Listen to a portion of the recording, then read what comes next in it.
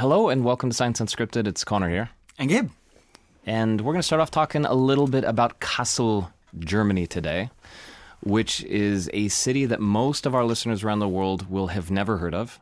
In fact, probably nearly all of you. I live in Germany, and I'd heard of it, but had no association with it. I've driven through it, and the only reason I know it is because there's a kind of ham that is named after the city of Kassel. Kassler.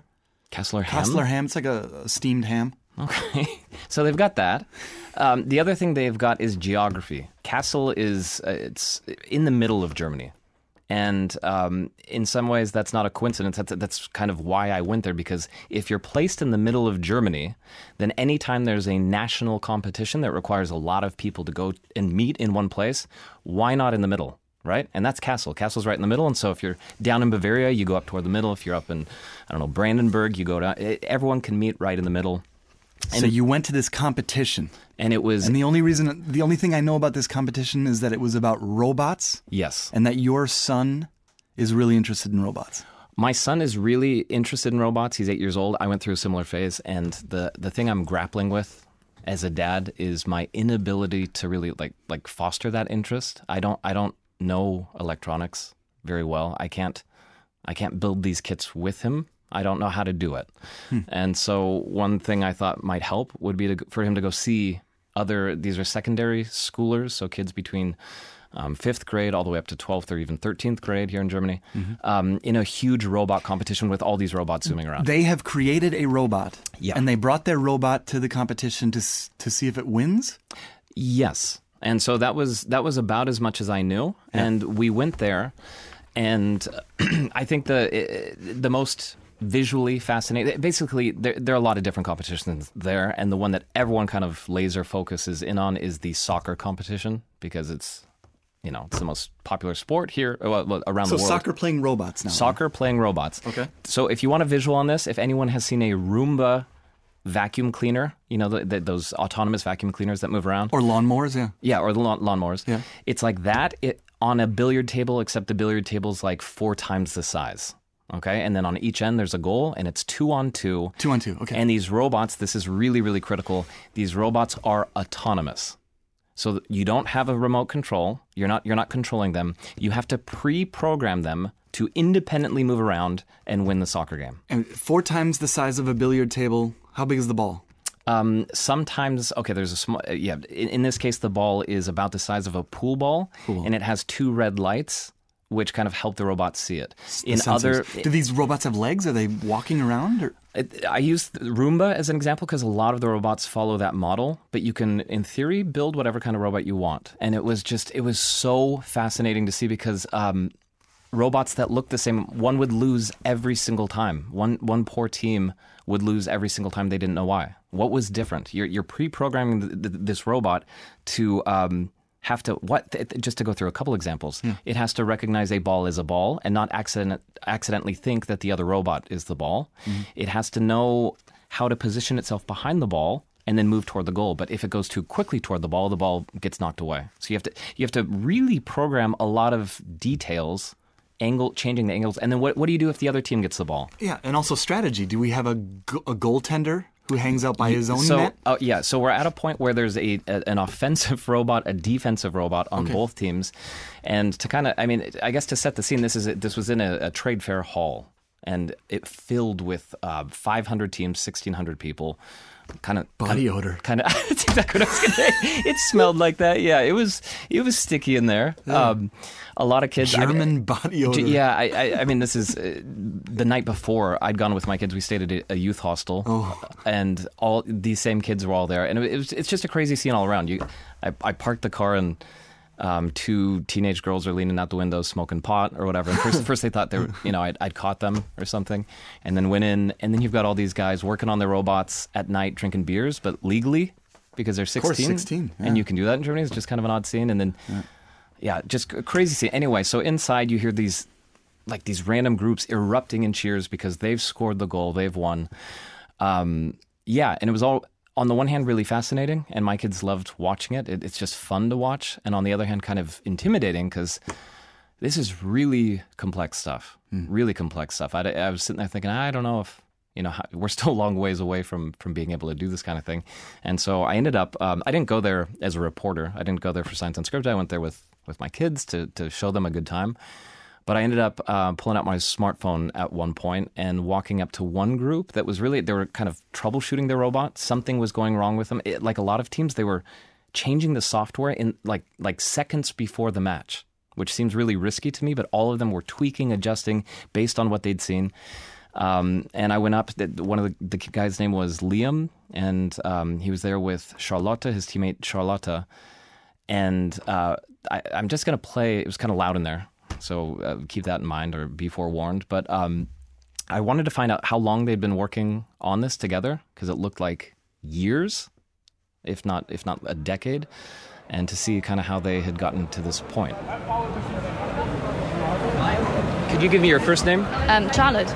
And Charlotte, did I understand you right that 5 months ago you and your team had no robots? Yeah. And now you have soccer playing robots that you created? Yeah, that's right. How? How did you do that? I myself don't know. We had like great coaches, and we also had a lot of support from the other teams. I think if we didn't have those support, we wouldn't have been able to manage. Our whole spring break, we were over 120 hours there to build and program. So it was a lot of time. I think a lot of kids your age would use spring break to do other things. Yes. Yes. Why? What got you into this? It's just fun, because when we are really into this and we started it, you see the progress, what your robot makes, it's just feels good. It's amazing, because as you said, in such short amount of time we managed to get so far. And on our first competition, we had at first we didn't know what was going on at all, but after some time we got used to it, and also we had some really difficult competition, yeah. And so we got really motivated. We really wanted to beat the other team, and yeah, it was really fun. Did they win? No, but they knew it. They knew they weren't going to win. I talked to him about that. So was it elimination? They would go against a different team, and if you lost, then you're out. You're gone. It's like a lot of it's like the World Cup of soccer or football. It's like the winner goes on to play the winner, goes on to play the winner, goes on to play the winner. And they knew they probably didn't have the best chances. They didn't end up winning. Basically, they have all these different categories. They were in soccer, and even within soccer, they've got 5 different categories for the different fields and what they're trying to do. And in most of the categories, if you take first or second place, you go on to the World Championship, which last year was in, I believe, Bangkok. This year it happens to be in Bordeaux, France. If you took third, fourth, or fifth place, you go to the European Championships, and that is in Croatia.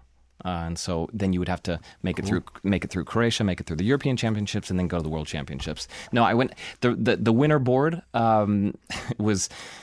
I don't know what's going on. A lot of teams from Lake Constance in the south of Germany, and then this one team, the iBots, out of Hanover, have been dominating for years. This is the Bayern Munich of the Junior Robo Cup Championships. They just keep on winning. Did you get a chance to see what the winning robots looked like? Was there a specific trait that they had? I didn't see that, but I asked Liam and Charlotte, what does it mean that you think you're going to lose? Because you think you're going to lose against whom and why? Like, what's the problem? And I don't have that clip here with me, but what they replied was basically heavier, faster. Those are the 2 criteria, heavier and faster, when it comes to specifically with soccer, because you can bump the other guy out of the way. Now, the referees are running around. The physical upper hand. Yeah, there are rules, and they have referees sprinting around, jumping around, like loss of forward movement, and they replace the ball. It's all really intense, really serious. That was one category. The other was maze, which is self-explanatory. Robot has to figure out the maze and get through it, completely map it. And then the other one that was very interesting to watch was called Rescue. And there it looks like the robot just has to follow a black line, but they have obstacles, little speed bumps. They have like a jar of water that it has to go around. It has to leave the black line. And that might sound unsexy, unexciting, but it was actually really intense. I watched these 2 boys whose robot failed twice in a row, and it was not clear why. And then they put it on, I think, for the 3rd and final time, and it made it. And they're like, yes! And they're screaming, and their parents are there screaming. So you were definitely excited by all this. What effect did it have on Elliot?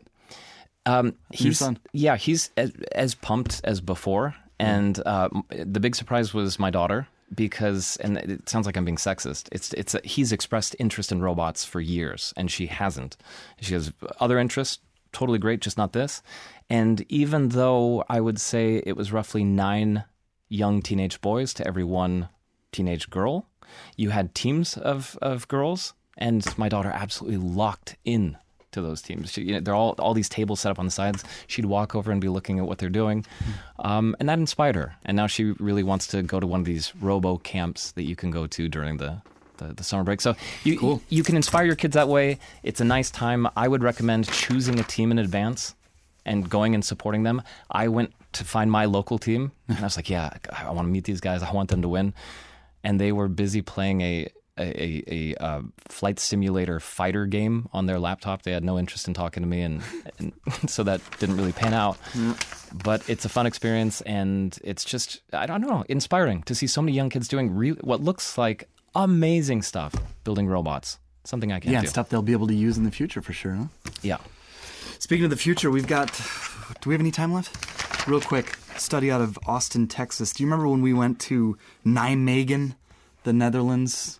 Yeah. Last year, they put me in an fMRI tube to see what I was thinking about, to see the images that were in my mind. To kind of recreate the experiment of what is really close to mind reading. Yeah. The same thing has happened here, it's just with text. So this was an experiment done at the University of Texas at Austin. They had people either listen to a story or actually read out loud a story, or even watch a short film. And while they were doing that, they were scanned inside an fMRI tube, and they were using something called a semantic decoder to then create continuous text. So while they were listening to the story or reading out the story, this decoder was creating text, reading their minds, almost the exact text that they were hearing what I was going to ask. Speaking. Accuracy. Definitely the gist of it. Here's a page right here. Those colors, red, purple, and blue. Red was wrong. Purple was kind of right. Blue was spot on. So they're mostly, in one example, it's about 50% wrong, but down you get toward the 4th example, and they get increasingly more and more accurate. It still gets the gist of what you're listening to or reading inside your mind. The words that are in your mind are coming out onto the paper using this artificial intelligence, this semantic decoder. They were listening to a story or reading. 3 different things. So they were either reading a story themselves, listening to a story, or watching a short silent film. So no words at all. Watching a short film, and the decoder was, reading the words out of their head. So in Nijmegen, what was that? The image inside my mind was literally being drawn out on a piece of paper. Here it was the words that are in your mind.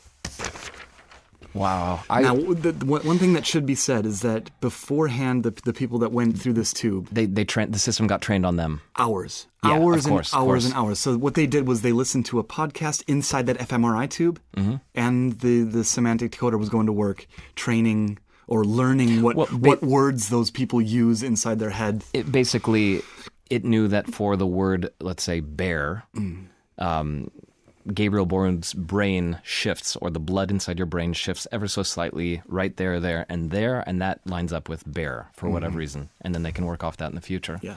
That's crazy. Yeah, that's really crazy stuff. Real quick before we go, they went in, they looked into how to prevent people from misusing this technology, and what they found out was that you can't really force someone into a tube like this because they have control of their own thoughts. Right? Do they though? I mean, over the short term, yes. Over the long term, because my fear is... what they were saying is that if you try to read someone's thoughts and they use their own thoughts to jumble it up, gobbledygook came out. Okay.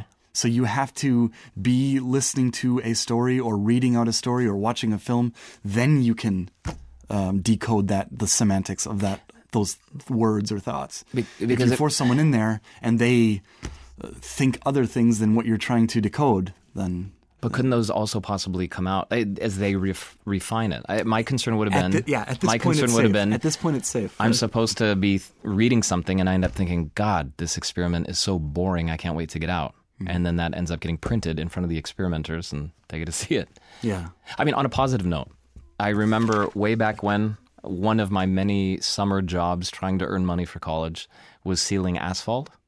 And I don't know if you've ever sealed asphalt. It's a I've never sealed asphalt. I want to know how to do it. It's tedious. I would love to do it. You know how a Zamboni puts a fresh layer of water on ice? Yeah. You've got like an asphalt Zamboni, and it puts a fresh layer of tarish stuff over existing asphalt and gives it a fresh new black coat, and it's smooth.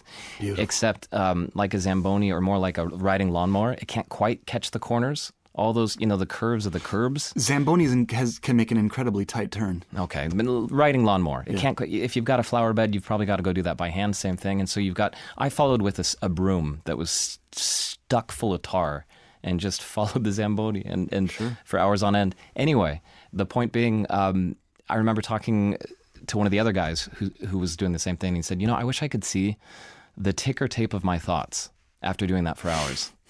The ticker tape of my thoughts. And that's what that technology, because you know what, when you're on your own for hours, where does your mind go exactly? And if you had a printout, or not a printout, but a digital documentation. When I was in the fMRI in Nijmegen, I fell asleep. It was beautiful in there. I don't think that's the idea. I'm wondering if they were able to force people into fMRIs to find out what's going on inside their heads. That might not be that bad. Yeah. Okay. So my dream is to seal asphalt with a mobile fMRI around my head. Just roll you around. And hopefully I'm still able to sweep that broom and make that parking lot beautiful in front of the Old Navy store so that more people can park there. Yeah. Oddly satisfying. What would you do? Yeah. What would you do with technology like this? What would you hope to see from it? A lot of implications. SU@dw.com. Science Unscripted.